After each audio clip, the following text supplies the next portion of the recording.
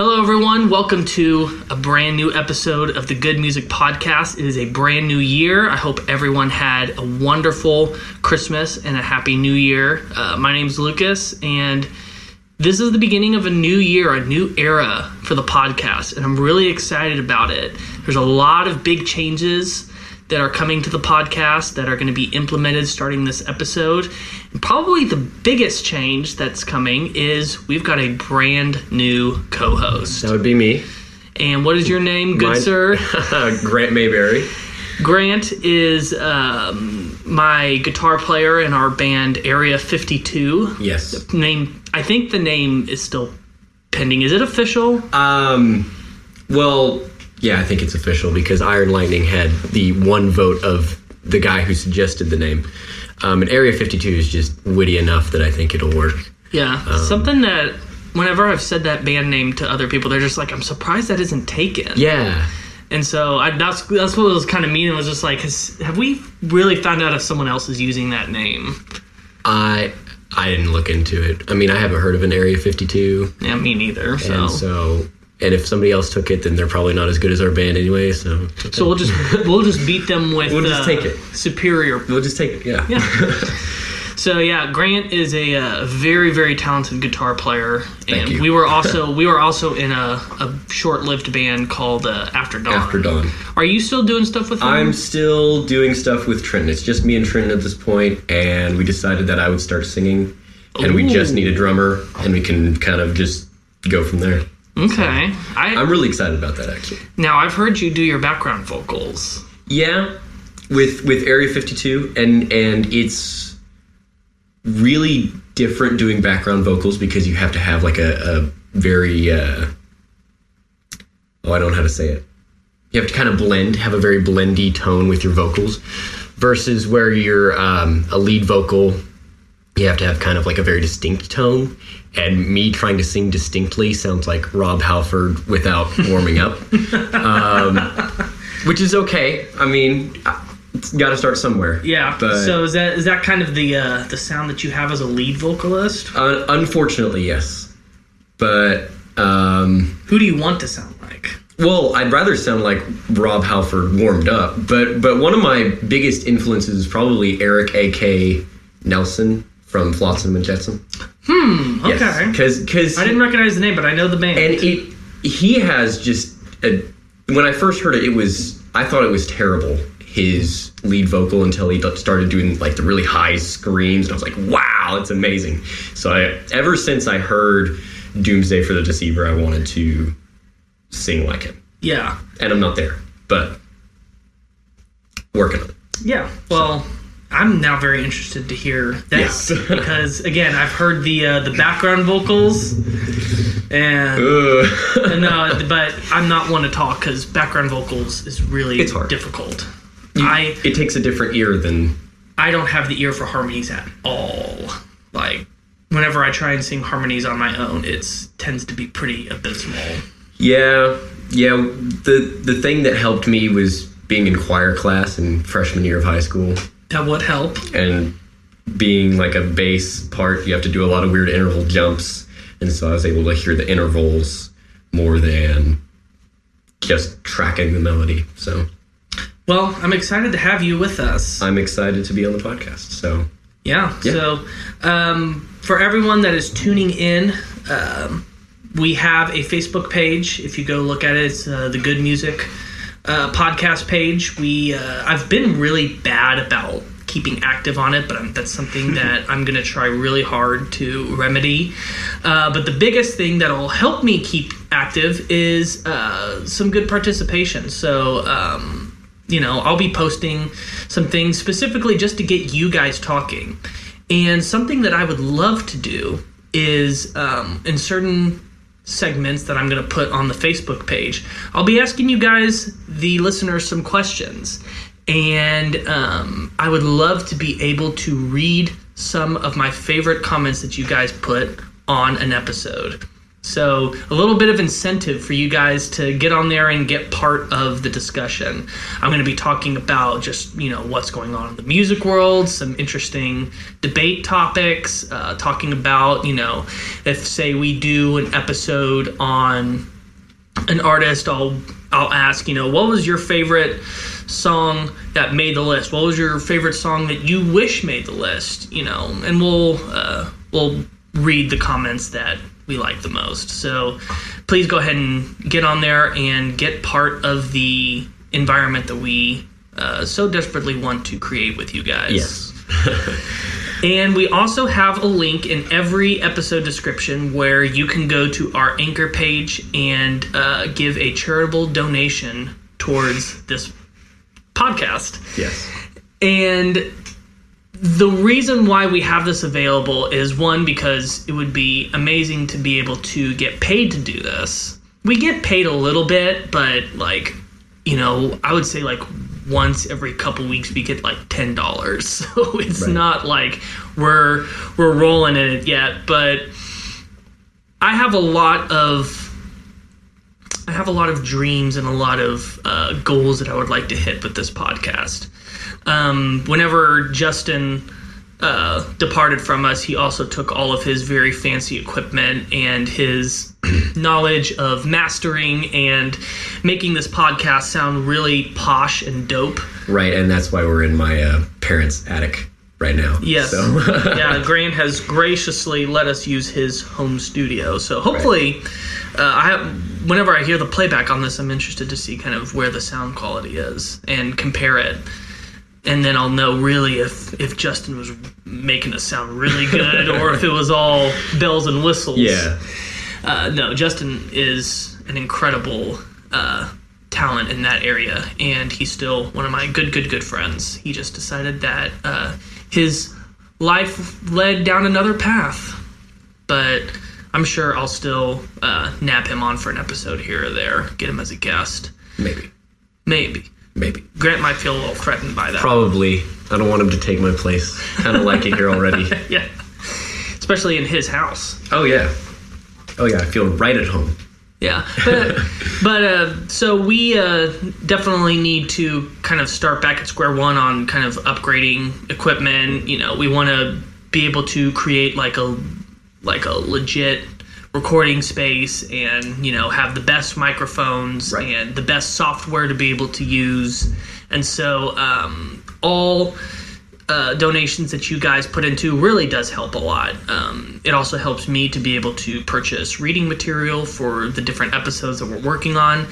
I try whenever possible to read a book a week on whatever artist that we're talking about if the book is available. I don't think there's a book on the artists that we're talking about this episode. Yeah, I mean, I'd be kind of surprised. Yeah, they're not that far in their path yet. Although I could see them doing one maybe sometime in the next couple years. When did they come around? About 10 years ago-ish? No, it's been about 20 years. Really? Now. I mean, the first album came out in 2005, but they were around for I think 2 years before that. Okay. So it was kind of 2001, 2002. So, but yeah, so the donations really do help. It's going to really help us to be able to take that, the podcast up to that next level. And, I have, like I said, high hopes, and I really want to take this podcast as far as it can go. It's already exceeded completely what I ever thought it could do. And I do want to say thank you for that, because I thought that maybe 100 people total at this point would have listened to it, and we have about 15,000 total listens. So it's mind-blowing to look at the stats every week. So very big thank you, and please send us some money. Yes, we would appreciate that very Especially much. Grant is a struggling college student. I'm a starving college student. You can pay for a ramen meal if you'd like to. See, he just needs to live. Yeah. See, for me, it's all for the fun stuff, and Grant just needs to survive. He needs to get his next meal. Yeah. He needs that $10. I really do. So, yeah. And also, we have a new episode that comes out every Monday morning at 9 Central. So, please check out every week. Hit that subscribe button on whatever platform that you're listening on. Leave us a review. It's really awesome always to hear whatever feedback that you guys have. So, give us a rating, give us a review. Again, kind of the ones that we think are awesome or funny or interesting, we want to be able to put onto this podcast as a way to, get you guys an opportunity to have your voices heard. So, yeah. Okay. So how was your Christmas? Oh boy. Well, it's actually really nice not having to, because it's my freshman year in college. And in high school, you'd always have like homework over the break or whatever. And since you're switching classes next semester, I had nothing to do. I remember those days. Yeah, and so I'm sleeping in till 2 or 3. Oh God. With nothing to do, staying up really late watching Star Wars, with my dad, and it's really nice to be hanging out with my family. So when do you start again? Good question. I think it's the 13th. Okay, so that's a pretty long break. It is. It's pretty much a full month. I remember the first year that I was at college, the rest of the years I got like really short Christmas breaks, but for whatever reason, my first year we got off at like the 5th. Of December. Yeah, and we didn't go back until like the 15th of January. Ooh, that it was nice. So long. It was my freshman year, and so I thought my mom was just like, this is how it's going to be all the time? Yes. And then like every other time after we got off on like the 17th and came back like the 8th. Which, I mean, is still pretty good. It's still pretty that good. First year, that was such a great Christmas break. Wow. Did you get any shiny new toys? I did get a truss rod cover for my guitar. What is that? Okay. Guys, this Grant's the guitar nerd right. in this duo. I am not. So usually guitars will have a truss rod that'll go through the neck, and it'll kind of align the neck to what angle it needs to be, so that you won't get fret buzz, but you'll still be able to play. And so it's adjusted on my guitar. It's adjusted at the top where the headstock is, and there's a cover for it where you kind of use a screwdriver to adjust, how tight it is or what angle it's at or whatever. So that adjusts like the action. Okay. The action is adjusted at the bridge. That's what I thought. Right. And so the truss rod will adjust the bending sort of the neck, because the neck will bend just a little bit.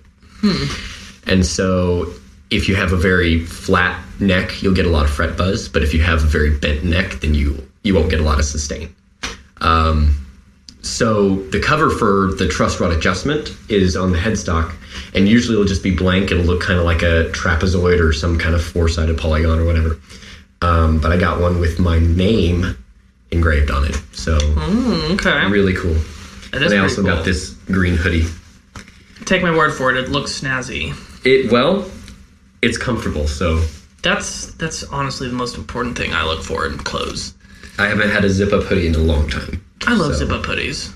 My eventual goal, fashion-wise, is to have like duplicates of a couple of outfits. Because one of the things that I hate the most in every day is having to pick something that matches and like trying to decide, oh God, okay, this shirt's dirty, so I got to pick another one, but then that doesn't match these pants. Right. Like I want to have like 5 or 6 black t-shirts. Right. 5 or 6 pairs of black jeans. Like I just like wearing all black. It's simple. I know it matches. Like, have a couple of nicer outfits, but have them be the same. Like, right. I just eliminate that whole equation of like trying to look cool, because I don't care. I just want clothes that are comfortable. I want them to know that I'm wearing something that matches, and that's one less thing I have to think about in the morning as I'm trying to go to work.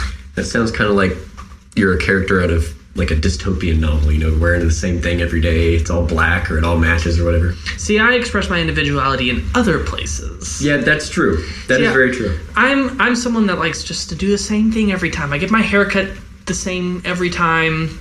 I like to wear the same clothes. I like to do the same thing every morning. I would say a lot of it is in music is where I get a lot of my desire to stand out because I listen to a ton of stuff that Oh. like people around me don't listen to. That's for sure. Yeah. Yeah, I only got one gift for Christmas. Which is I got a Nintendo Switch, so okay. that was it was the only thing I wanted. Well, I mean, I don't blame you. They are pretty cool. Yeah. Problem is, if I had one, I would never use it because I'm never really in my dorm room at all. I'm always somewhere else using somebody else's Nintendo Hey, Switch. I know, but having it be portable, That's true. Yeah. that's been incredible because my wife will just sit and watch her show. She's watching some show about like a blind girl that solves mysteries. It's really weird. It's on like the CW or something. Yeah, I don't know. The way she described it is it's terrible, but I can't stop watching. Like the Osbournes, kind of. Oh, the Osbournes is just objectively great. Okay, whatever you say. Yeah. So yeah, that was my big Christmas gift. But I also have a pretty great gift coming in a couple months, which is a brand new drum set. Oh yeah, because you're gonna work at Drumworld now. Is that what it is? Yep.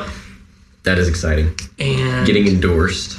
Grant knows how badly I need a new drum kit. Yes, it was terrible. He had a hole in his snare drum for about 2 weeks and didn't want to get a new drum head for whatever reason. Because I couldn't afford it. Well, another reason to donate. But Exactly. and so me and my dad ended up getting him one. Which I was so grateful for. And it's already beat up pretty bad. Well, I mean- mean, they take a surprising amount of punishment. Well, yeah, your drums do take a surprising amount of punishment because they're being played by you. But especially the way you hold your drumsticks, right? Because you got the back end of one of them on your left hand. Yeah. And so there's more power on it. Yeah, Or whatever. it lets me not have to hit as hard, Right. which is nice. So, yeah, I'm expecting that beginning of February, and man, Area 52 is going to be sounding real nice with that drum kit. Yes. It's already sounding good. But if it sounds better, then that'll be even better. Yeah. Even better. Well, 2019, when we look back at it, it was really the year of it was the year of reunions and get back togethers in the music world. Like I remember 2016 that Right. everyone died. Like that was the I year. don't think of 2016 as that, but okay. Well, just like in the music world, it was more so than normal. Like tons of high-profile musicians died. Remind me. That was when David Bowie died. David Bowie, okay. Glenn Frey. Lemmy was technically end of 2015, but it was like December 28th, and it was kind of like that was They like, announced it in like January. and it was just like that was kind of like the beginning. That was like the prelude of what that Yeah. year was going to be like, and then also in Hollywood, there's several big actors died. Like Alan Rickman died like a couple days after David Bowie did, who was Snape in the Harry Potter movies. Oh, did he also play Hans in Die Yeah, Hard? that was the role that got him famous. Oh, I can see Because why. I think he was a stage actor. Like he just did Broadway theater That's type stuff, interesting. and then that was like the film role that made him a star. Crazy. But yeah, just 2016, just everyone. Oh, Prince also died that year. Right. I So- remember that. So that was I just didn't remember it was all 2016. that was a crazy year. But then 2019 was almost like the opposite. right. You had all of these bands that people never thought would get back together, Yeah. or people rejoining the bands. You had within days, My Chemical Romance and Rage Against the Machine got back together. Oh, I remember Rage Against the Machine. My Chemical Romance, that one wasn't as big of a deal to me. Not because I don't like them, because I do, but just they hadn't been broken up that long. But Rage Against the Machine, we never thought they would get back together. Yeah. To me, Because they had Prophets of Rage going, and it was just kind of why would they start that band if they could just get Rage back together? I don't think it's going to last long. I think it's going to be when did they break up? They last played, I think, in 2008. That recently. Okay, because I thought it was still in the 90s. That was when their last album came out. Okay. That would be because they broke up in the in like 2000, 2001, and then did a reunion show or reunion tour in around 2000. I'm not completely certain on these dates, but it's somewhere in that time period. And then it's been 10, 12 years since they last have done anything. Wow. So, and then one of the really big ones was Motley Crue getting back together. Which, yeah, I mean, they hadn't been apart for that long, have they? No, I want to say it was New Year's Eve 2015 when they played. But that's what I was thinking. The thing about Motley Crue, though, was so strange because they made such a big deal about them breaking up. Like, they signed a contract saying that they're legally bound to never tour again. Wow. And then they announced their comeback by blowing up that contract. Well, I mean, you got to do it some way, I never believed that they were going to permanently break up. I felt the whole thing just kind of smelled like a ploy. Really? I mean, it kind of does, explaining that. Even if they did mean to it, I knew that they wouldn't be able to keep up with it. Well, yeah, I mean, Vince Neil's voice doesn't sound good without Have you seen that guitar. Have you seen the videos of them on that final Motley Crue tour? And he just sounds like terrible. Yes, I have. Sounds like a Bob Dylan on helium. Yeah. Yes. They're just, yeah. I rewatched those videos just to see what's new in the comment sections in YouTube because I believe it. There's some incredible comments in those videos. Yeah. But yeah, they said the reason they're getting back together is because The Dirt did so well, which was their movie that came out on Netflix earlier this year. Or I guess it wasn't this year; it was last year because we're officially 2020 now. Oh yeah, came out in 2020. March of last year. Wow, that was actually a really good movie. I never actually saw it, so I can comment. It's got a lot of stuff in it, but it was Motley Crue. Yeah, it was really good, and apparently just up a whole new generation of teenagers and young 20s that weren't big Motley Crue fans all of a sudden are getting into them, and their streaming has like skyrocketed since all of that, and they were just like, well, let's get back together. Apparently also they hated each other by the end of the last tour, and that they've made peace since then. It doesn't surprise me. They're a glam metal band, you know, that's just kind of how it is. But yeah. So so it's going to be a huge tour because they're partnering with Def Leppard. Oh, yeah. And Poison. There you go. And Joan Jett. Well, okay. Joan Jett doesn't fit. She's not bad. Yeah. We're not saying she's bad. It's just, it's one of these things that's not like the others, as they would say in Sesame Street. She'd probably be the opening act. I think that's what they're showing it as. And then you've got the three titans of glam rock and hair metal. Yes. Oh man. Especially Def Leppard and Motley Crue. That would be a tour. Yeah. So, they're gonna make a gazillion amount of money. I believe it. Gazillion amount of money. I don't know why I said it like that. Gazillions of dollars. Yeah, that's what I should have said. And then the last thing that I'm recalling off the top of my head is, and this is actually really cool because we just did an episode on them. Right. John Frusciante returning to the Red Hot Chili Peppers. Go check out that episode of ours if you haven't listened to it yet. But I spend a lot of that episode talking about how much I love John Frusciante. It's almost like I spoke him back into the band. Well, I mean, the dark side is a pathway to many abilities one considers to be unnatural. Oh, so. Shut up! Don't even go there. I hated that movie. Oh yeah, we don't have to talk about it. That's not the time or place. Okay, but like this is the third. Let me think about it. This is the third time that he's entered the band, because obviously he entered the first time in '89, and then left after the Blood Sugar Sex Magic album, and came back in '99 to do Californication, by the way, Stadium Arcadium, then left again, and now he's back for a third time. Wow.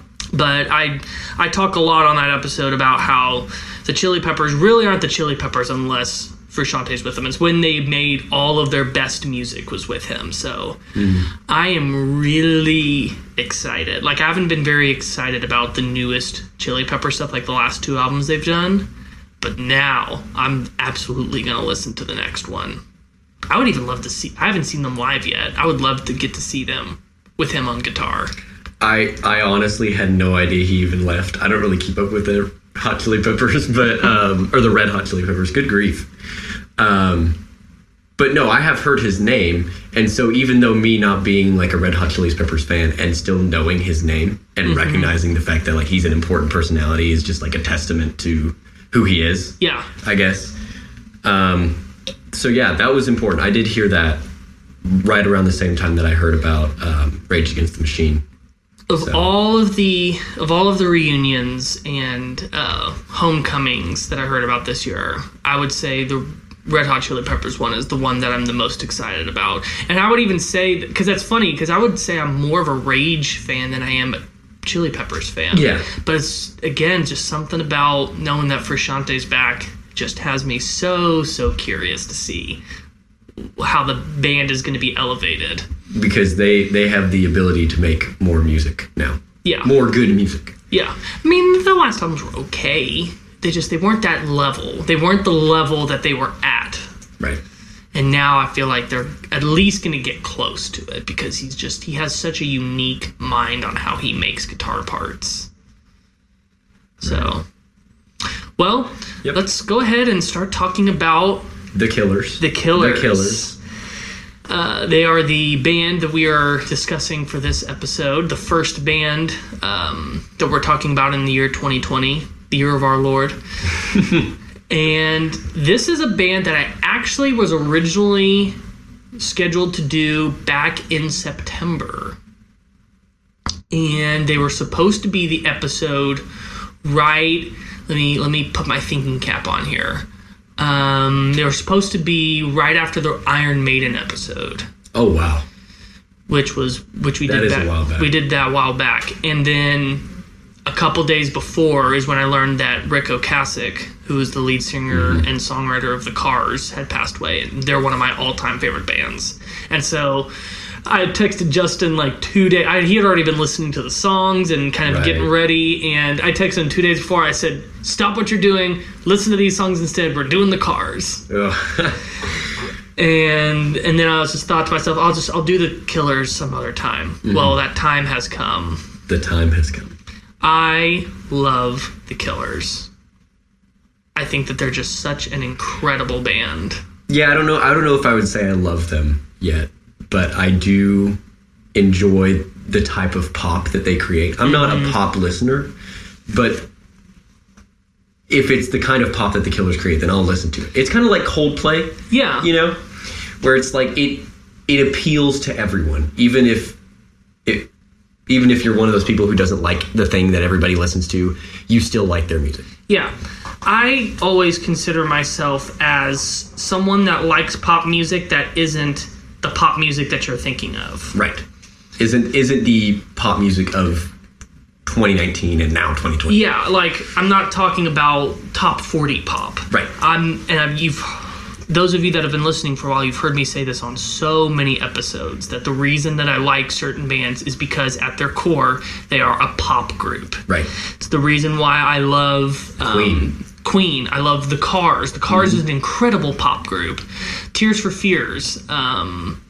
Even bands that you don't normally associate as being pop, like Van Halen.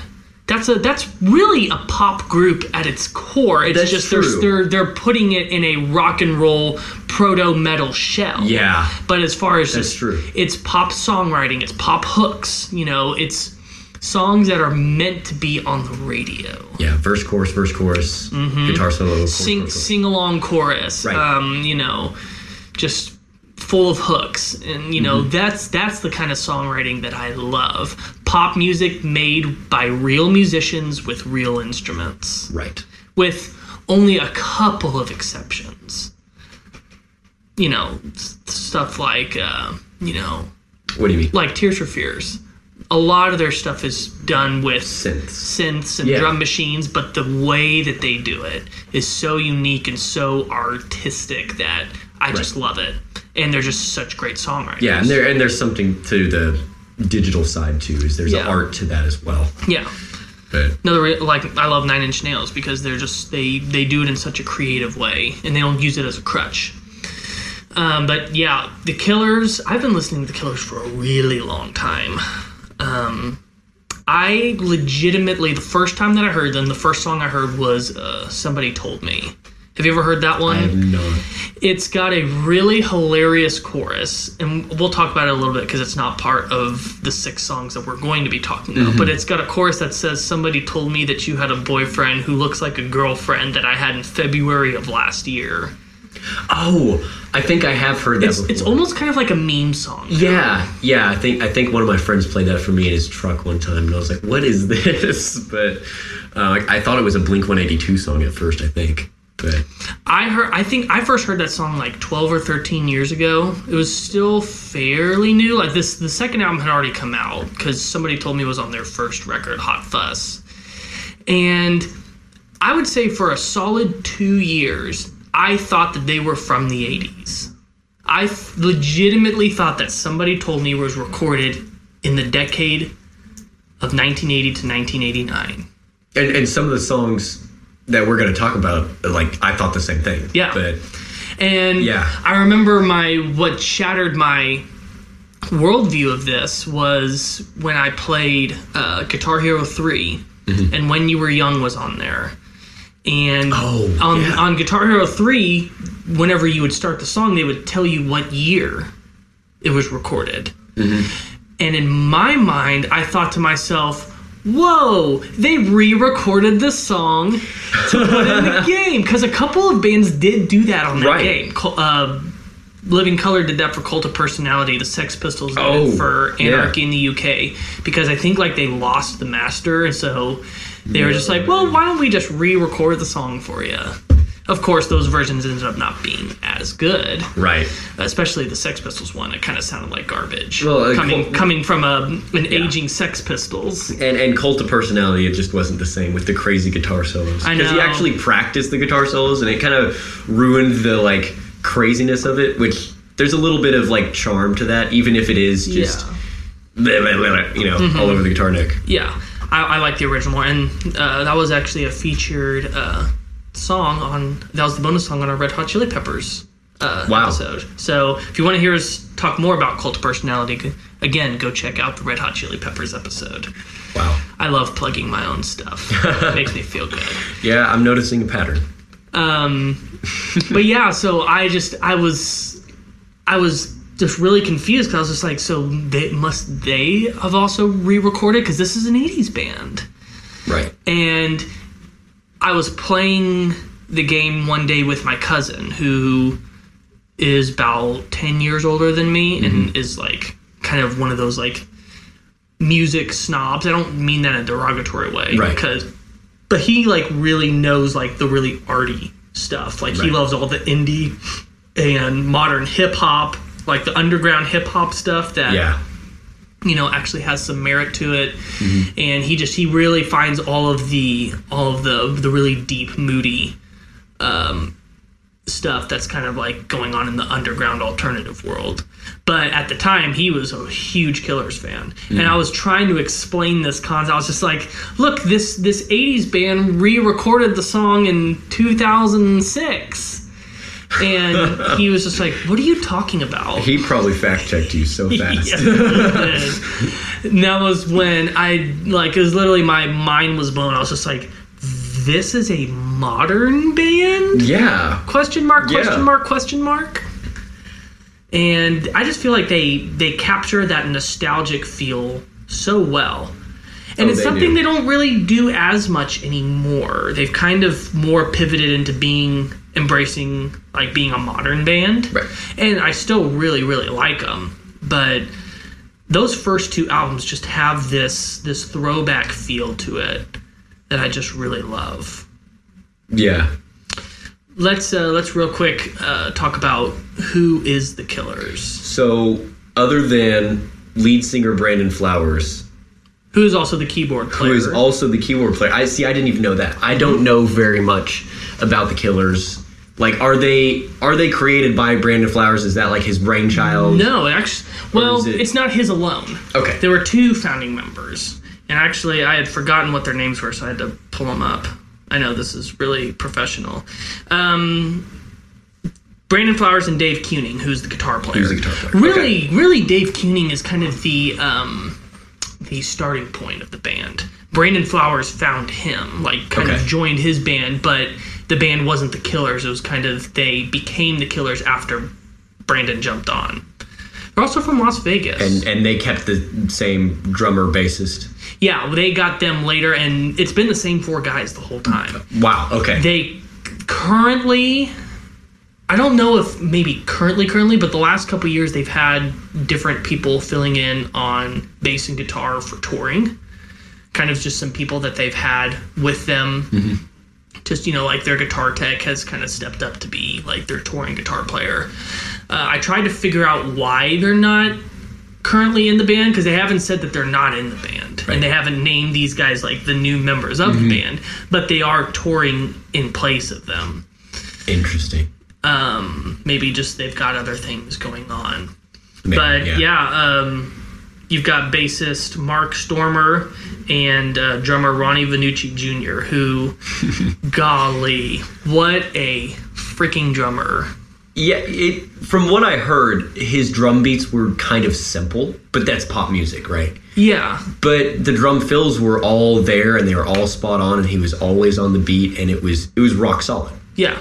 And so it's kind of like... I'm trying to think of... Really, I guess a lot of the songs on this list don't show his wild drumming side. Yeah. Maybe Sam's Town does. Yeah. That's probably the craziest song on it. Mm-hmm. Yeah, now that I'm thinking about it, I kind of gave you more of the simplified... I didn't mean to do that.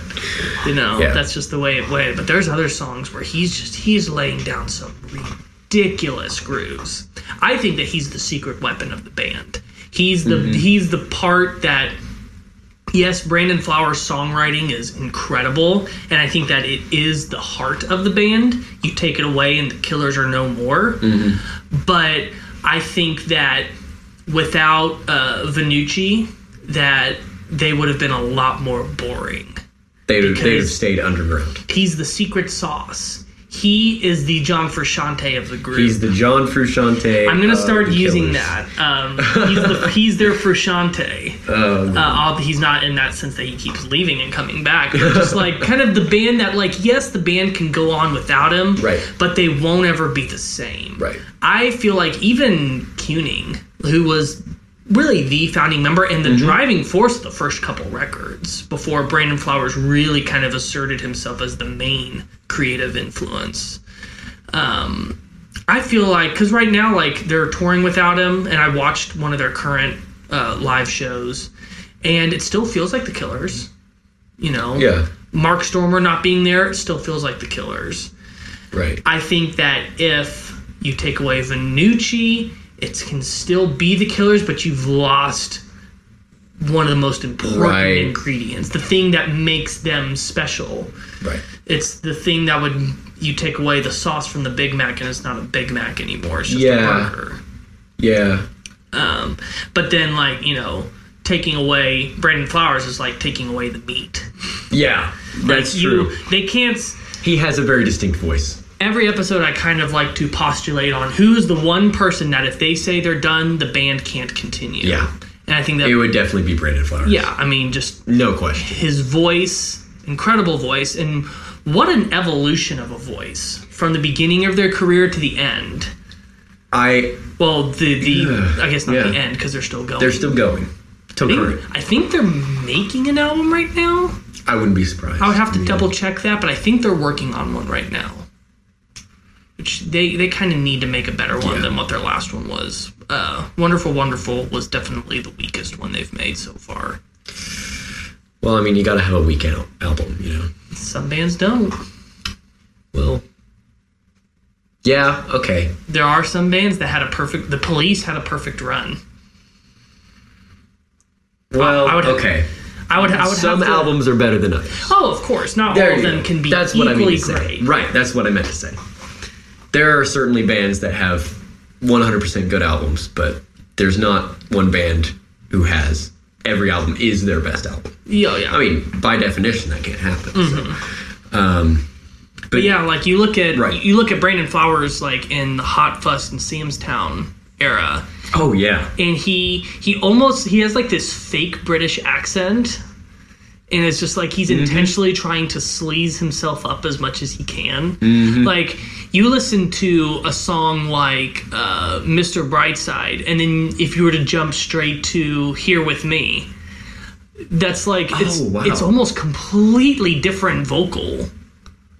right. It's almost like a different singer, although of course you can still tell the Oh yeah, chorus Here there. With Me has a lot of vocal stuff that we should talk about later. But, We will. good.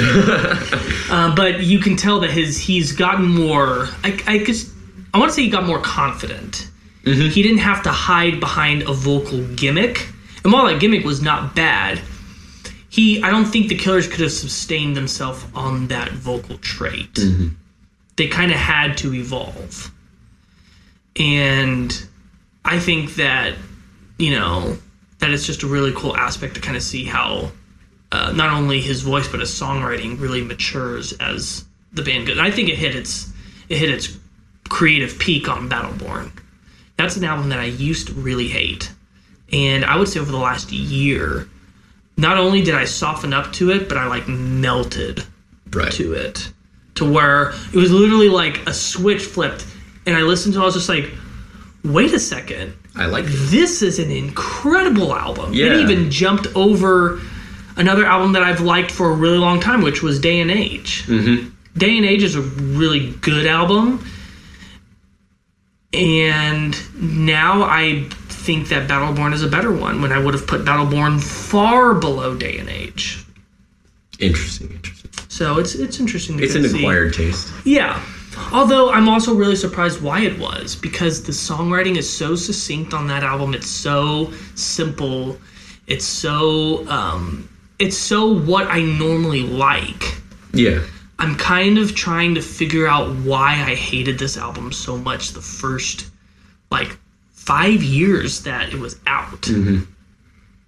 Probably even long, because it came out in 2012, I think. I don't know. You're the fact book on this one. I don't really know the Killers that well. I'm gonna have to do some soul searching on that. Okay. I have a hypothesis, but I'm not ready to present it yet. Okay. So. What Here With Me was on that album? Is that what you're Yes. saying? Yeah. And I didn't like that song. Really? Because whatever. We'll I get know. to it later. but Again, I'm saying I was completely wrong back then. Yeah. To think that this album was not good. as soon as I heard that song, oh yeah. Maybe my wife softened me up to that album, because that's like her favorite. That could album. be it.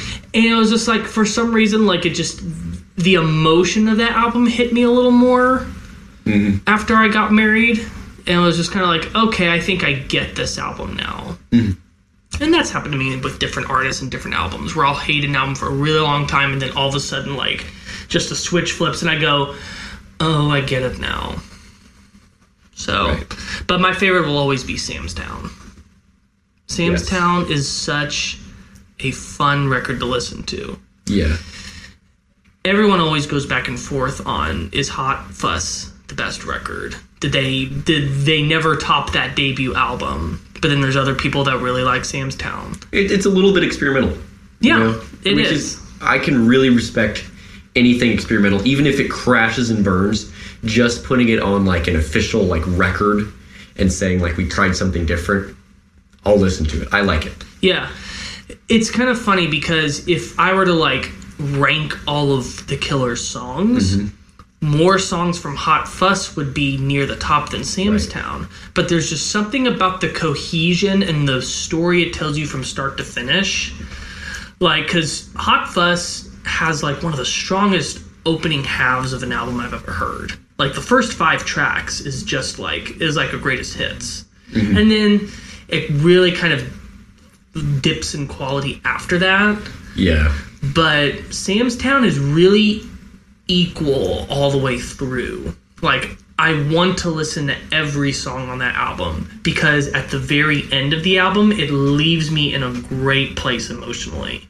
That's nice. It's one of the albums that inspired me to construct the listening of our songs the way that I do. It's those kinds of albums that make me go that albums should never be a collection of random songs. Yeah. They need to be sequenced and written in a way that they feed off of each other, that they lead somewhere. And I think that Sam's Town is one of my favorite albums that does that. Because it does that. Yeah. Yeah. I always finish Sam's Town and just go, man, I'm really glad that I listened to this album all the way through. I feel relieved. I believe it. So I believe it. I haven't listened to it all the way through, but you're probably still better off listening to Hot Fuss first. It's a better introduction album, or even I would say Day and Age or Battleborn. Sam's Town is kind of, again, it's a really weird album. Even the songs, like the songs that you have heard off of it, the ones that are on this list, those are two of the most normal songs on the album. Like, it gets really weird, but I also love really weird, so... Yeah, well, you know, we both listen to Anthrax, so, I mean, we like really weird. Wow, they're not even that weird. They were weird in the beginning. They were very weird in the beginning. Yeah. I mean, I'm the Man. That's not the beginning. That is, well... That's the midpoint. Compared to, you know, they started in, what, like 82, 83? Yeah, but they had, like, 5 albums under their belt before I'm the Man.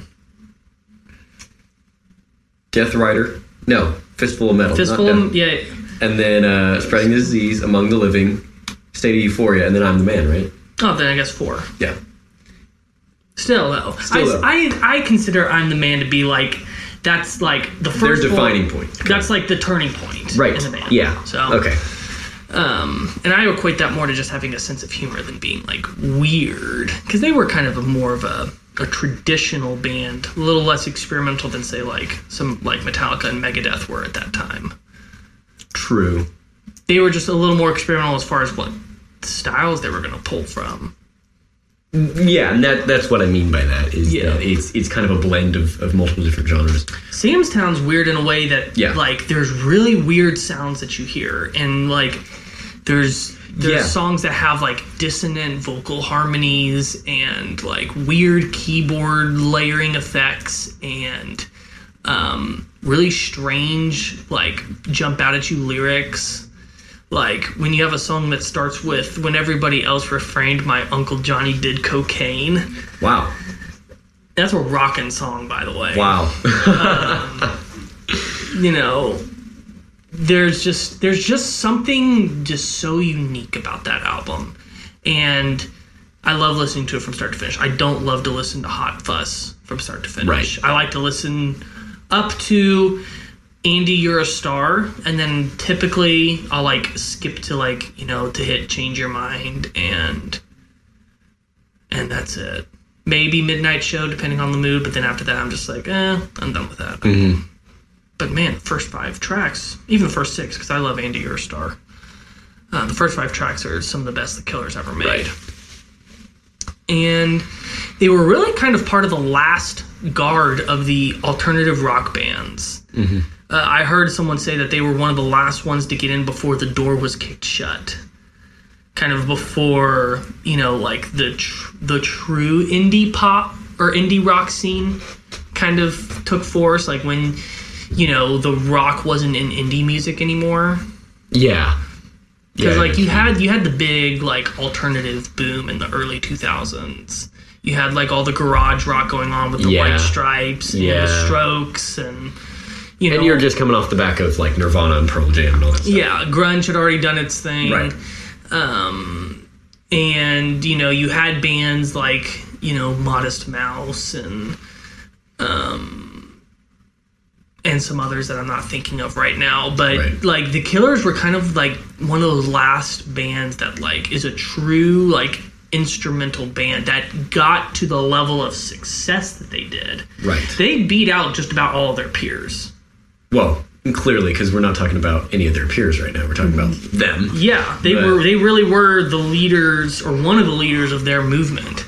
They were able to make it to the big time in a way that really not a band since has been able to do. Yeah. With I can maybe think of one or two. But as far as just a band that is a pure instrumental band that is not necessarily following trends. Yeah. That they're kind of just, they're doing their thing. They're making music that is the Killers. Yeah, which there's something very respectable about that. Instead of trying to sell out. Mm-hmm. But they're a band that the more I've listened to, the more I've loved them. And even though I didn't like the last album that much, I'm still definitely going to check out whatever they do next. So, with that said, we're going to take a short break. When we come back, we're going to be delving into the 6 songs that we've chosen. Yeah. So, stay tuned. We'll be right back. Hey, it's Kaylee Cuoco for Priceline. Ready to go to your happy place for a happy price? Well, why didn't you say so? Just download the Priceline app right now and save up to 60% on hotels. So whether it's Cousin Kevin's Kazoo Concert in Kansas City, go Kevin, or Becky's Bachelorette Bash in Bermuda, you never have to miss a trip ever again. So download the Priceline app today. Your savings are waiting. Go to your happy place for a happy price. Go to your happy price, Priceline. Welcome back to the Good Music Podcast. We are talking about the Killers in this episode, and it is time to get into the songs that we have selected. So, for those of you that are listening for the very first time, what I'm doing with this section is I am creating a set of usually 6 songs. Occasionally I'll make exceptions to that, like with the Beatles episode I did 8 songs, just because it fit thematically with what I was wanting to do. But most of the time, like 99% of the time, it'll be 6 songs. And I'm trying to accomplish several things with this. First, I'm trying to create a set of 6 that if you've never heard this band before, that you get a really great idea of who they are, as well as giving you a great first impression. Like, I'm not going to give you their most experimental songs or the ones that like you really have to sit with for a long time to get. Yeah. It's just kind of, try and be as easy listening the first time through as possible. And then whenever we come back to the Killers, we can examine maybe some of the more interesting songs. Not that these songs aren't interesting, but you know what I mean. Oh, these songs were interesting. So, and then the other thing I try to do is I want to have the songs create a flow from start to finish, just like I was talking about with Sam's Town. Right. I'm not just picking 6 random songs. I'm not picking what I think are the 6 best songs. I'm not picking what are their 6 most popular songs. There are a lot of their biggest hits that are not on this list. But rather, I'm picking the songs that make sense when you put them together in this particular order. You've got a great start. You've got a lot of ups and downs through the middle, and then it leaves you in a very specific place at the end. So, whenever you listen to these songs, please listen to them in the order and they're in. And the easiest way to... The easiest way to do that is there's a link in the description of the episode that'll take you to a Spotify playlist. When you're there, if you'll go all the way down to the bottom, because it's usually at the bottom whenever I add it, you'll find these songs there. So if you've never heard any of these songs before, then please go listen to them. Hopefully us talking about them will pique your curiosity on them. They should, because they're great. And even if you have listened to them before... Well, most of them, but... Yeah, then still go and listen to them. You might get something new by hearing these songs in this specific order. Yep. So, without further ado, let's go ahead and jump in. Start with the first one? Yeah. What song is that? It was Sam's Town. I'm going to pull up the list. Yeah. Just so I don't forget.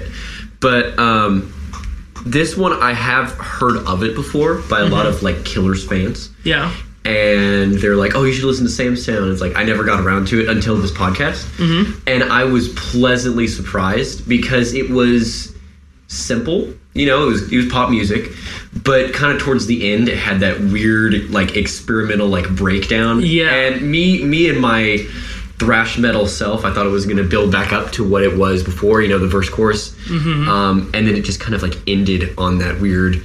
like polka beat. Yeah. And in a weird sense, it was, in my mind, terrible way to end the song, but it also made me want to listen to the song again, just so it would like satisfy myself. And I think that's kind of part of why you probably did this to me to mess with me, but and also probably why people probably put this song on repeat if they do. Yeah. And on the album, this leads to a very interesting song. So on the Samstown record, there's 2 songs that are not really songs. They're like transitional songs. Right. Right after, because Samstown's the first song on that album. And then they have what's called the interlude.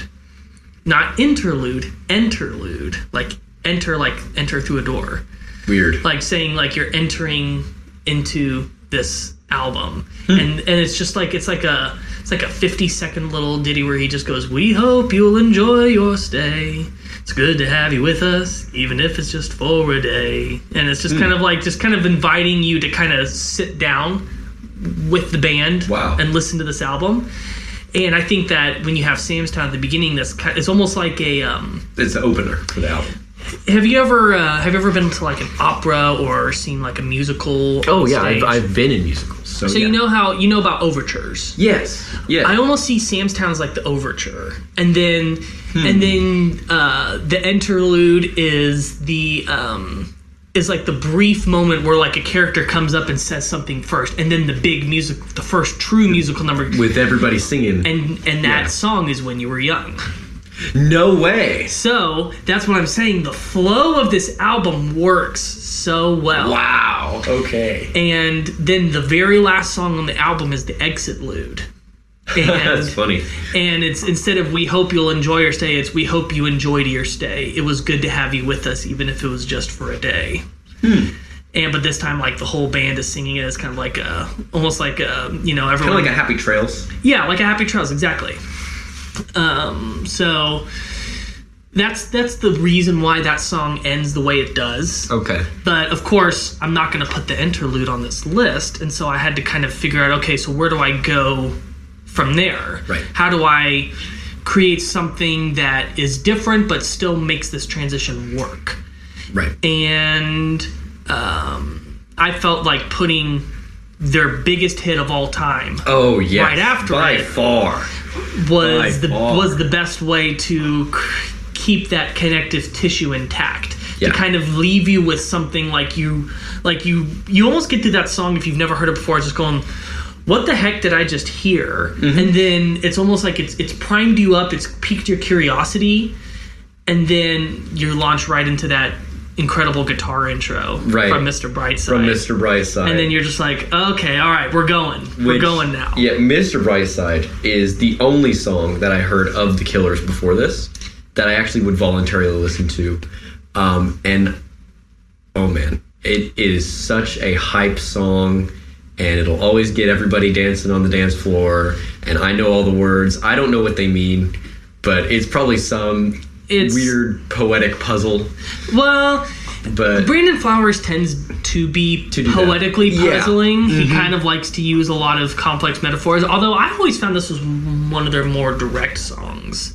Really? The way that I see it is just it's a guy that has caught his girlfriend cheating on him, and he's become, but she's touching his chest now. He takes out, like, he's witnessing them in the act, and he's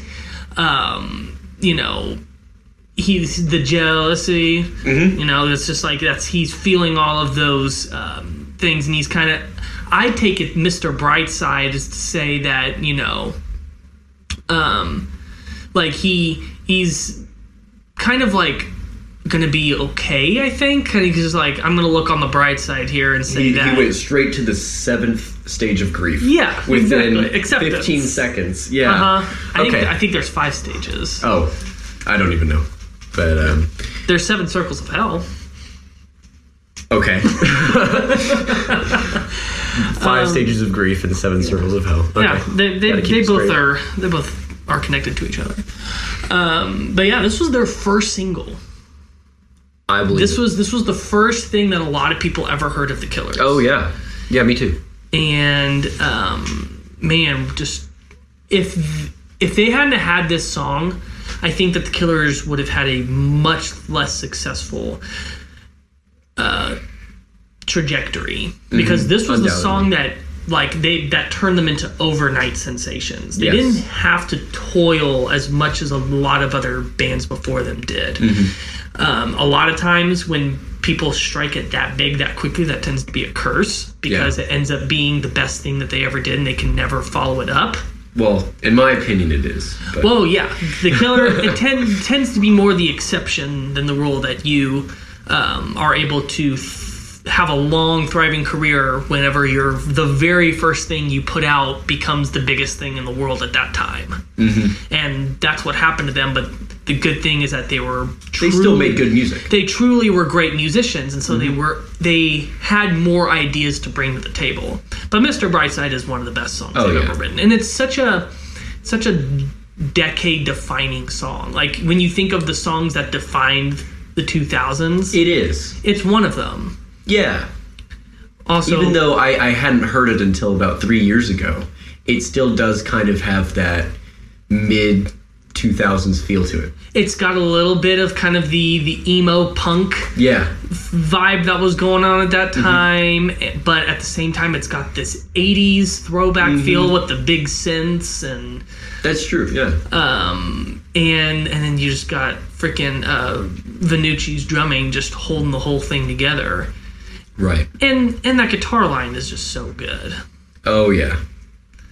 It's a weird rhythm, but my brother-in-law sings this at every single karaoke that he goes to. I do too, so it's okay. But the thing is, he can't sing. Well, but he you just got to sing that one note.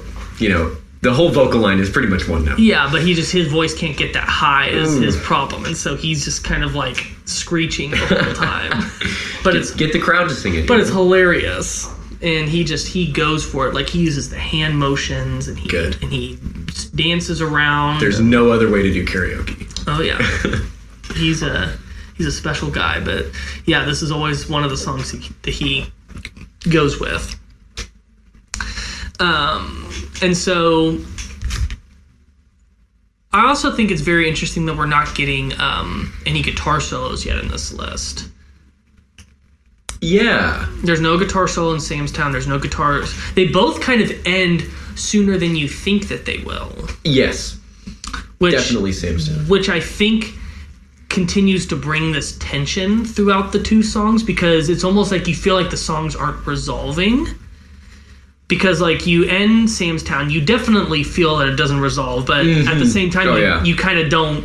And that was by design. Yeah, because it leads you to the next song, but then after not having a resolution to Mr. Brightside, then you're kind of going, okay, I need something with resolution. That's where When You Were Young kind of helps seal the deal, because that's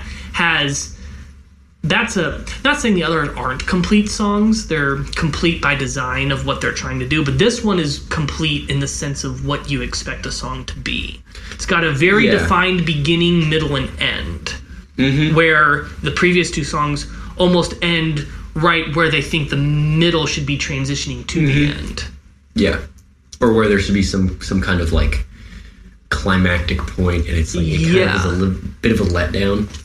It's like a movie with a great first half, and then the writers just kind of, tune out. But also at the same time, when you say it like that, it feels like we're saying the song's bad. It feels like we're saying the back half of the song's bad, but it's not. But somehow it's not. But whenever you're putting the songs together, now you've got some tension leaving out of, because your brain is subconsciously going to be craving that resolution. Yeah. And so when you get When You Were Young, I feel like that song ends on a very satisfying note. Yeah. Because you've got some grand soaring guitar solos. I feel like the breakdown in the middle is a very important emotional moment in the first half of this list. It's kind of it's the point in the songs where the other songs would have ended, and it lets you get past it. Yeah. Finally. But this was kind of the other song that, like, if anyone's gonna know a Killer song, it's gonna be this one. Really? Okay. Like, this was the song that allowed the or not the Killers. I was trying to say Continuing Killers. It allowed the Killers to continue their success and not just be a flash in the pan. Like, they had one good album and then they couldn't do anything after that. Right. Once, if you're able to deliver a big hit on the second album, after that, that's kind of like you've proved yourself now. You're not just a passing trend. You're not a one-hit wonder. You're going to be a sensation. You're a new force to be reckoned with. Yeah. And When You Were Young really was that song for them. See, I wouldn't really expect that, because I was listening to some of these songs with my dad, and this song came up, and he was like, well, the first two are pretty good. Why is this one on the list? I thought this was the Good Music podcast. What? Yeah, well... What? I don't know. And I guess what I noticed the most, and what I think I enjoyed the most, was the lyrics being a little bit cryptic. Mm-hmm. You know, where he says, you know, he doesn't look a thing like Jesus. Mm-hmm. And I'm like, well, maybe he's talking about like physical appearance. And then there's some line at the end that makes me think like, oh, like he looks on the inside. He doesn't look like Jesus on the inside. Like, he's not a nice guy. I think the song is about just kind of it's a small town girl living in a lonely world. Yeah. That just is wanting to get out of that town. And I do believe that the album is about the people in Sam's Town. I think that the album is a character study. You're meeting the different people in this town.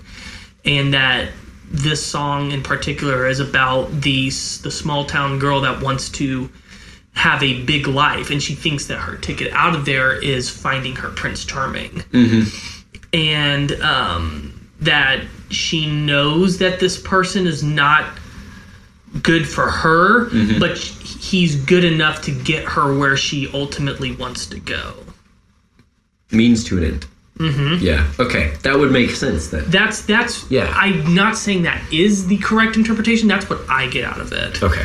Which I kind of like it whenever there's not a definitive answer. You can kind of you can draw your own meaning for it.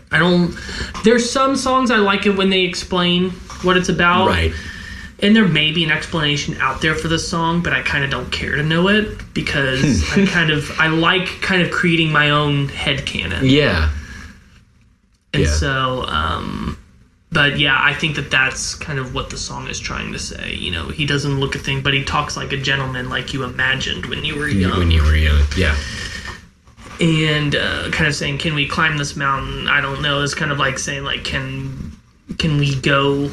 Can we get out of here? Out of this town. And so I've always really liked this song. This was one of the first Killers songs that this was on Guitar Hero 3 when I kind of formulated finally my correct view of who the Killers were. Yes. And gosh, I want to know why your dad thinks that this is a bad song. I don't know. Did he say why? No, he usually, when he doesn't like a song, he won't say why. He'll just not like it. I mean, and he has his own opinions. It's one of those songs that is very simple. It is. But simple is not always bad, mm-hmm. because to me the core of the song is not what's being done instrumentally, but rather the emotion of the song. Like, especially after you go to that breakdown and it gets really big on the last chorus and verse, and like you hear mm-hmm. the bells chiming, and you know the drums get really big, the guitars get big, and Brandon Flowers' vocals just pack that mm-hmm. that extra punch. Yeah. And he's just singing, you know, doesn't look a thing like Jesus. It's just like you really feel him. The guitar line comes in at the right point. The bow now now now now now now. I think that it helps to cap off 3 songs worth of build up right to that moment to kind of like give us a mini ending mm-hmm. before we get to the second half of the set. Yeah. To kind of give us that's what I wanted. That's what I've been waiting for these last 2 songs. Yeah, it was. Yeah. And that little opening guitar line, you know, the da-na-na-na-na, it always reminded me of some like duck hunting game at Bass Pro Shops for some reason. And I don't know, when I first heard it, I was like, I feel like I'm on a boat in a duck hunting simulator. I don't know why, but it was such a clear vision in my mind. I like Very the, I like interesting. I like the little melody though. Yeah. It's tasteful. Yes. It's a song that doesn't overdo it. Doesn't overdo it it does at all. it does exactly what it needs to. Mm-hmm. And the Killers are really good at that. So with that, let's move on to The next where we go song. from here. So this is where we kind of really make a interesting turn. Yes, the intro to the song "This Is Your Life." What album? This is off Day and Age. This is off Day and Age. When I first heard it, it reminded me of the intro to the opening scene of Coming to America. Have you ever seen Coming to America? I've seen parts of it, but I don't think I've seen the intro to that movie. Oh, so it's that Eddie Murphy movie where he's a prince and he wants to go find his wife in America. But they do this really weird, like, a cappella, rhythmic, like, musical piece, and it's kind of like this. And so that's what I thought when I first heard it. But it transitions really seamlessly into the rest of the band coming in. Yeah. And it's not like all of a sudden the instruments are in, and it was kind of like, oh, well, I guess the band's in now. No, it was like right there. Man, when that snare hits and it comes in, that hits you hard. Like I always look forward to that moment. Like, and I put my head back and I just put my whole body into that hit. And typically with these lists, there's always usually one song that's like kind of the more obscure song that makes it in. This song is definitely not one of their hits. This is just a song that I've always loved. Really? Okay. This is the kind of the song that if someone were to try and guess what songs I'm putting on here, that they would never guess this song. Okay. Because it's very out of left field, yet at the same time, in my opinion, it was the best song to create this new path that the set list is taking us. That is actually really weird. Because, I mean, I actually like this song. This was one of my favorite songs It's one on of my the list. It's one of mine as well. And so the fact that it's not very popular or whatever, it's just so weird. That's the sign of a great band. That the deep cuts are really good. The deep cuts are still good. It's not just about the hits. Right. Yeah, I think this is... I won't say it's my favorite on Day and Age, but it's really close. It's probably in a three-way tie between that, Spaceman, and Human, which Spaceman and Human are like the two big songs on that album. Yeah. But then This Is Your Life is kind of the hidden one. But I always loved it whenever this song... It's one of the most fun ones to sing along to. It's a great chorus. Mm-hmm. And specifically, I love the pre-chorus on the second verse when he kind of adds in that last little bit. There's something melodically being done there that just like hits me right in the good spot in my brain. And the verse is just it's not the same vocal melody throughout the verses. He's adding a little bit more, and the melody's going a little bit higher, and it's just that much variation that makes it not seem monotonous. Yeah. You know? This song just drives really well. Yeah. The drums and the bass just really lock in on this song, and like they're really forward in the mix, and it just pummels you. Yes. In a good way, not like in a heavy metal way, but just like it keeps the song just like pulsing forward. And I love that. It's just kind of a rockin', you know. Yeah, I love the guitar line as the I love that guitar line. The vocal chant in the background is great. It was so well done, that part. This is kind of you could tell that the Killers were really figuring out who they truly were on this album, because they were moving away from the sleazy Las Vegas sound, which is where they're from, right, and moving kind of more towards what I feel like they always wanted to be, or definitely what Brendan Flowers always wanted to be. Right. Well, as the songwriter, he kind of gets to choose. But this is definitely the album that they made that creative shift. And I used to not be a fan of that shift, but as the years have gone on, I've really softened to it, and I think that this is one of the big dark horses in their catalog as far as just like their best songs. And I think that this song does a great job of toning things down without losing the forward momentum. Yeah. You don't feel as it's not as emotionally charged and as heavy as the first half of the list is. But it's not boring. Yeah, and it's not like this, we've made this drastic shift. Mm-hmm. And it allows us to be able to really slow it down on the song afterward. Yes. Are we going to move to the song afterwards? Is that you transitioning to Here With Me? Oh, man. This one was probably the most pleasant surprise of all of the songs. Because, I don't know, from a band called The Killers, you wouldn't think to have a really slow, like, piano, nice ballad song. Yeah. Which I never got the story on their name. So... let me think. I used to know it, and it's escaping my memory. Oh.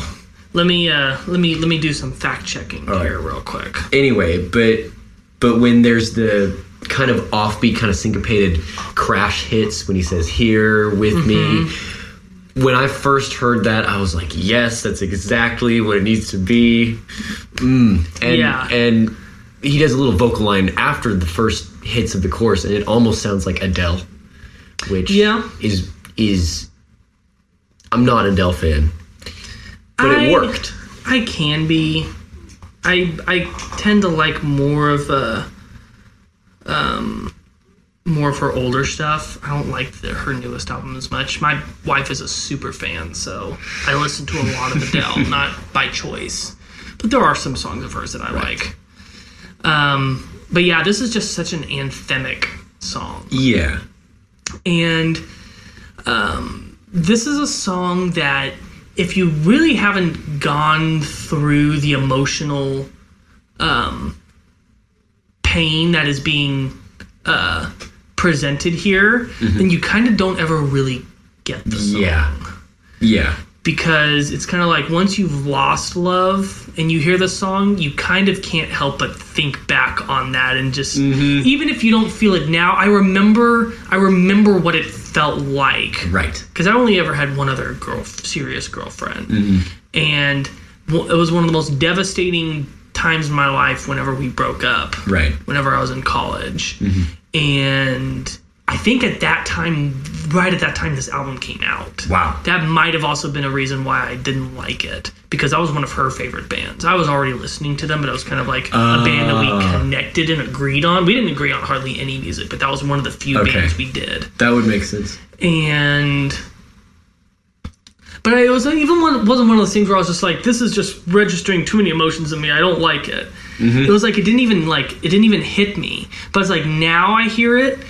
And I hear that song, and it's just kind of like, again, like obviously I'm happily married, right? But it's like it puts me back into. I remember what that felt like. Yeah, I remember what that breakup felt, and it's almost just like there's a certain point of reliving that heartache, and that's what kind of really made me go, wow, what a great song.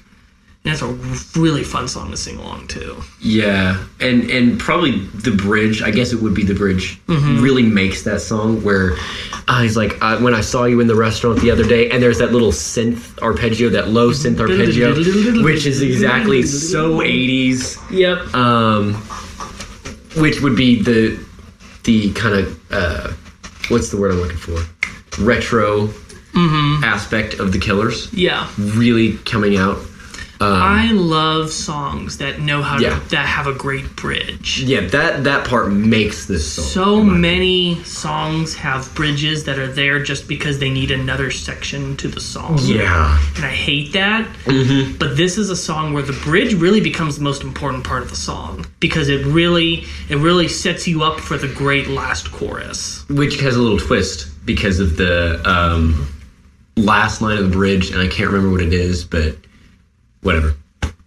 You'll just have to listen to the song. Yeah, where the first chorus is he's saying, I don't want your picture, and then it turns around where she comes back to him and says the same thing to him. Yes, that's what it is. and whatever the lyrics are, that's the idea. I mean, the lyrics are the same, but it's the perspective has changed. Right. It's now the from the static other lyrics side. from the bridge, I mean.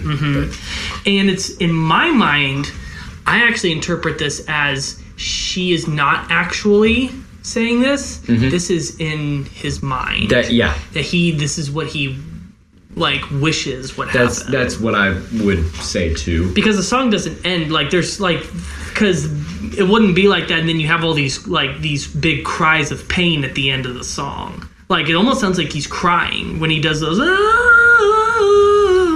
Yeah. Sorry, that was really terrible. It was the right melody.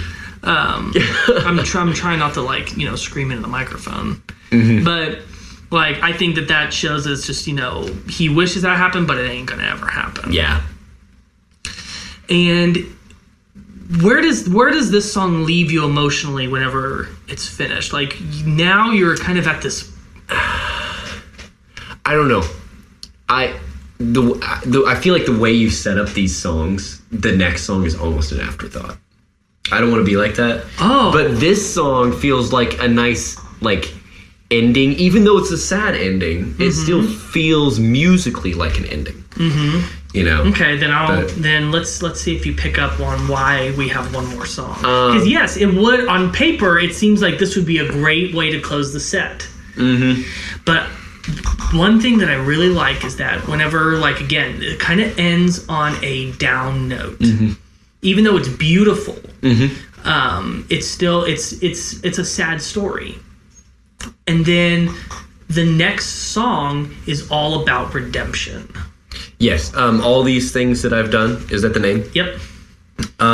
This was probably the weakest one of them all. What? Yeah, it was so lazily vocally performed. I feel like the vocal melody was just kind of gotta help me out, yeah. I mean, yeah, it's indicative of early Killers, but there's to me, this is at least how I planned it. The moment where everything comes together.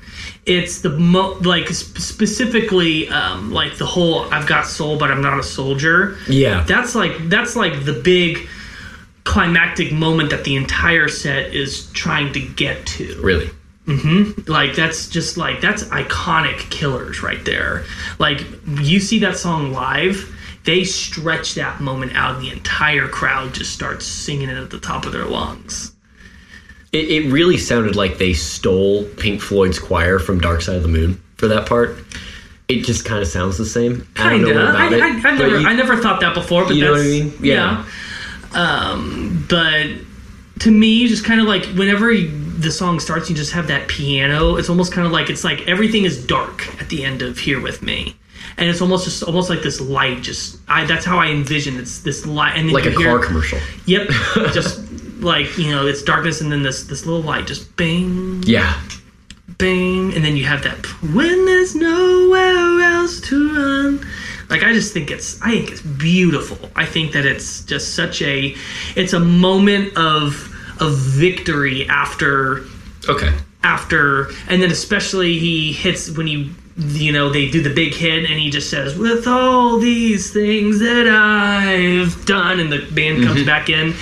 That's kind of I always have in my set list, there's usually a moment, either in the second to last song or the last song, that I'm just this is the moment that the set leads to. If I put in a second to last song, typically that means that I like the last song to be more of an epilogue.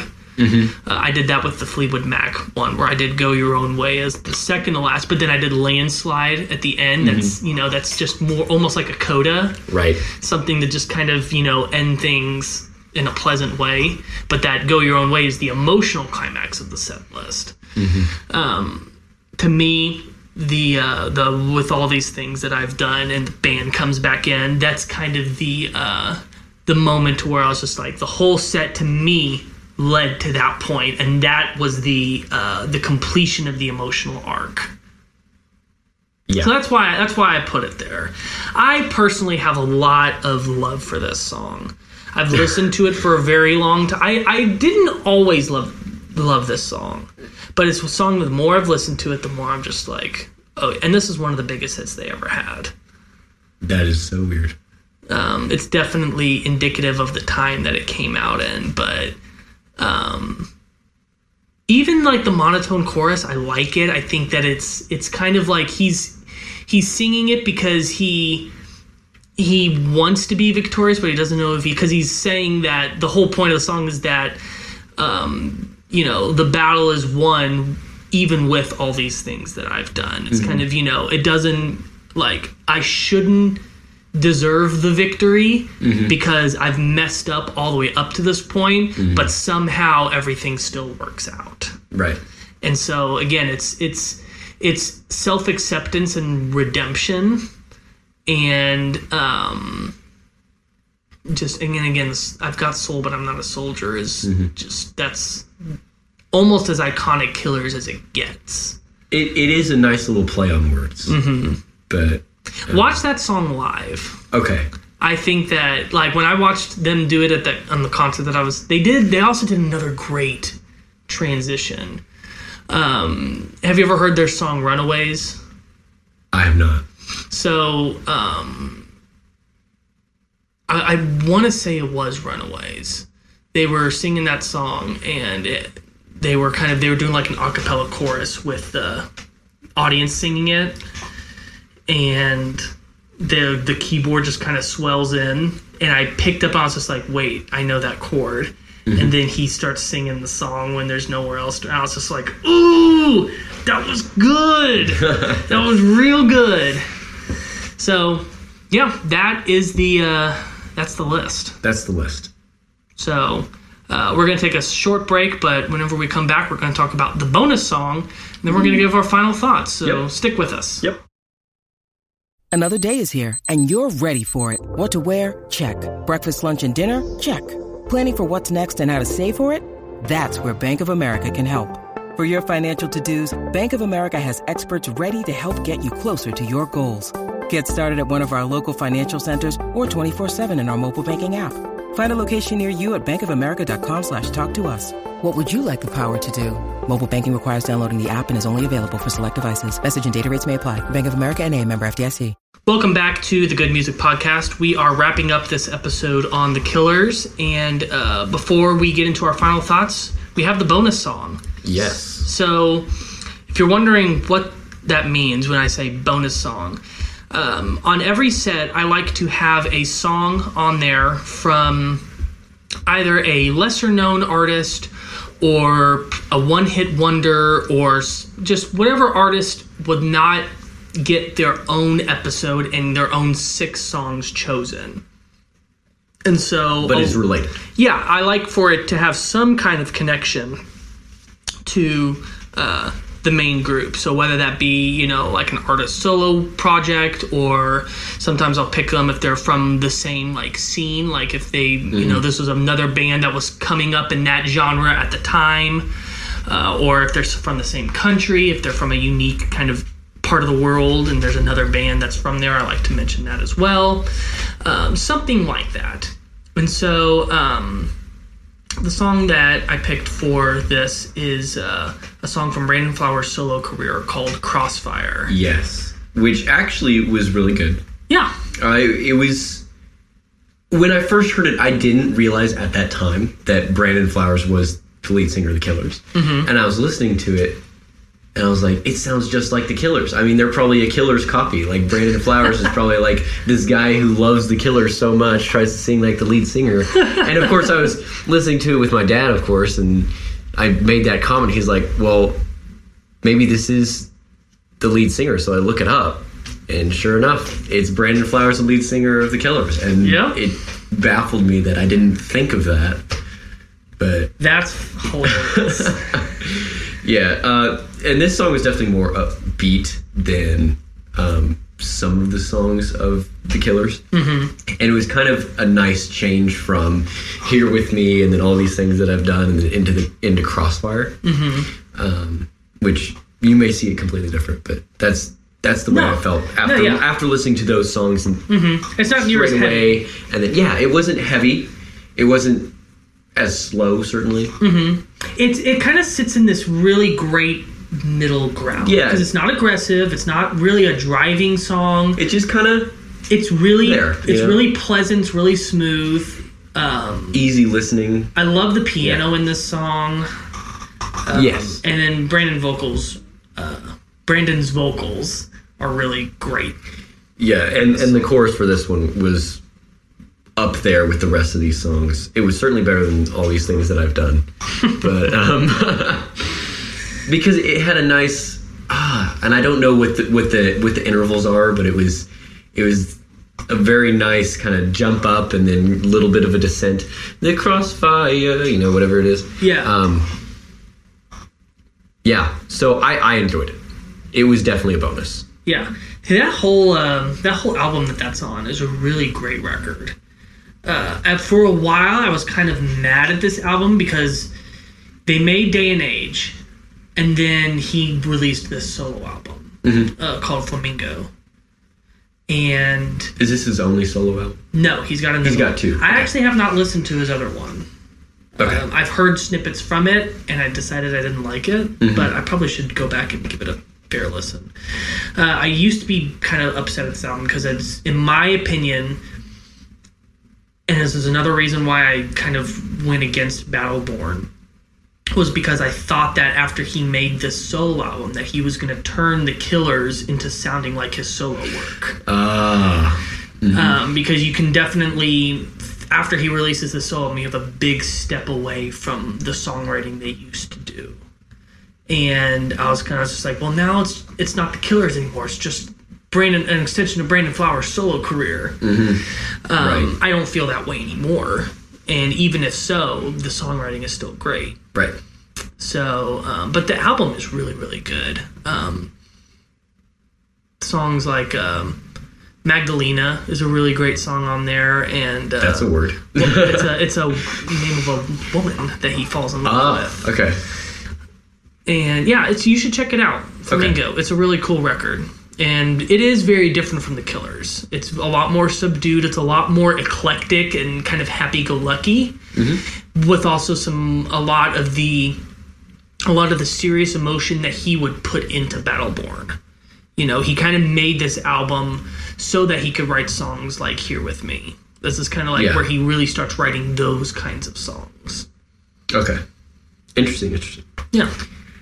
So, now that we have gone through this list, what did you think of the Killers before, and where do you sit with them now? Well, before, I thought of them as Mr. Brightside, and that's it.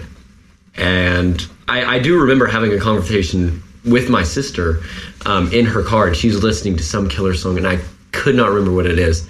And I said, "Oh, you have the Killers on?" She's like, "Yeah, the Killers are great." I'm like, "They only have Mr. Brightside. That's their only good song." And then, and then I listened to these, and I'm like, they're actually like a real band. Like, they're a serious band. They're not just a one-hit wonder. And they have really good technicality, really good songwriting. Even though it is just Brandon Flowers, like, they execute it very well. I like them. I don't know if I love them, but I do like them. Yeah, so. I mean, it's kind of a new area for you to kind of listen into, because I don't listen to stuff like this very often. So, yeah. And I didn't really, whenever I was your age as well. It's kind of I didn't think so. This area, I kind of I did a little bit. Like, I was actually listening to the Killers a little bit, but I was listening to more of like their harder sounding songs. Like, I can imagine. Yeah. Well, because you listen to like Lamb of God and Slayer. And, yeah. But I've really grown to love this kind of songwriting as I've gotten older. My love for heavy things has gotten heavier as well as I've gotten older. So it's not like I've forsaken my heavy music to have this. It's just broadened. Yeah, it's broadened, exactly. Yeah. So, but yeah, the Killers are a very special group to me. Specifically, I have a lot of memories of when I was binging Sam's Town on a daily basis, and like just figuring out every single second of every song on that album. So I'm really excited to see what they do next, see what the next album is like. But they're at this point they've reached the legend status. They're really one of the last bands to do so. of that era. Of bands too, because we've moved on to solo artists and stuff. Yeah. But yeah. So it'll be interesting to see kind of what their legacy turns into. But they're a festival headlining band. I believe it. Oh yeah. They put on an incredible live show. They're a band that is on my bucket list of people that I have to see. Okay. My sister's gotten to see him on his solo. Brandon Flowers. Yeah. And she said it was really good. She's a bigger Killers fan than I am. Yeah, well, I can imagine. I mean, my sister's a bigger Killers fan than I am. Yeah. Yeah. But yeah, so there's the Killers. That's the Killers. So, yeah. Yeah. There we go. There we go. So thank you again so much for joining me and making this a great first new episode of a new era. And are you gonna say yeah? Oh, so yeah. Glad to be here. I am very glad to be here. You started to walk away thinking we were done. Well, we still got a couple more things to say. We said so, yeah, and so I thought that was the end of the recording. I'm sorry. No, not yet. Not yet. We got a couple more things to cover. So, we gotta reiterate that everyone listening needs to subscribe. They need to leave us a review. Head on over to our Facebook page and give us some feedback that we will put on our episode. So please, we want to hear your thoughts. There is a link. There's 2 links in every episode description. One is to the Spotify playlist where you can listen to all of these wonderful songs, as well as another one to where you can give us money. Yes. So check out both of those. We've got a new episode coming out next week, same time, Monday, 9 a.m. Central.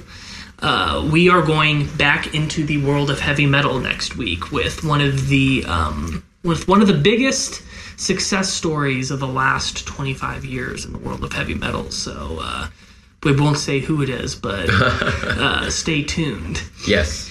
And again, just really glad to have you with me, Grant. I think that this is going to be a great era for the podcast. I think it will be too. I'm really excited. Hopefully you don't flake out on me. Well, I'm a musician. You know how we are. Yeah. But and that's the episode. So I'm Lucas. I'm Grant. Keep on listening to good music.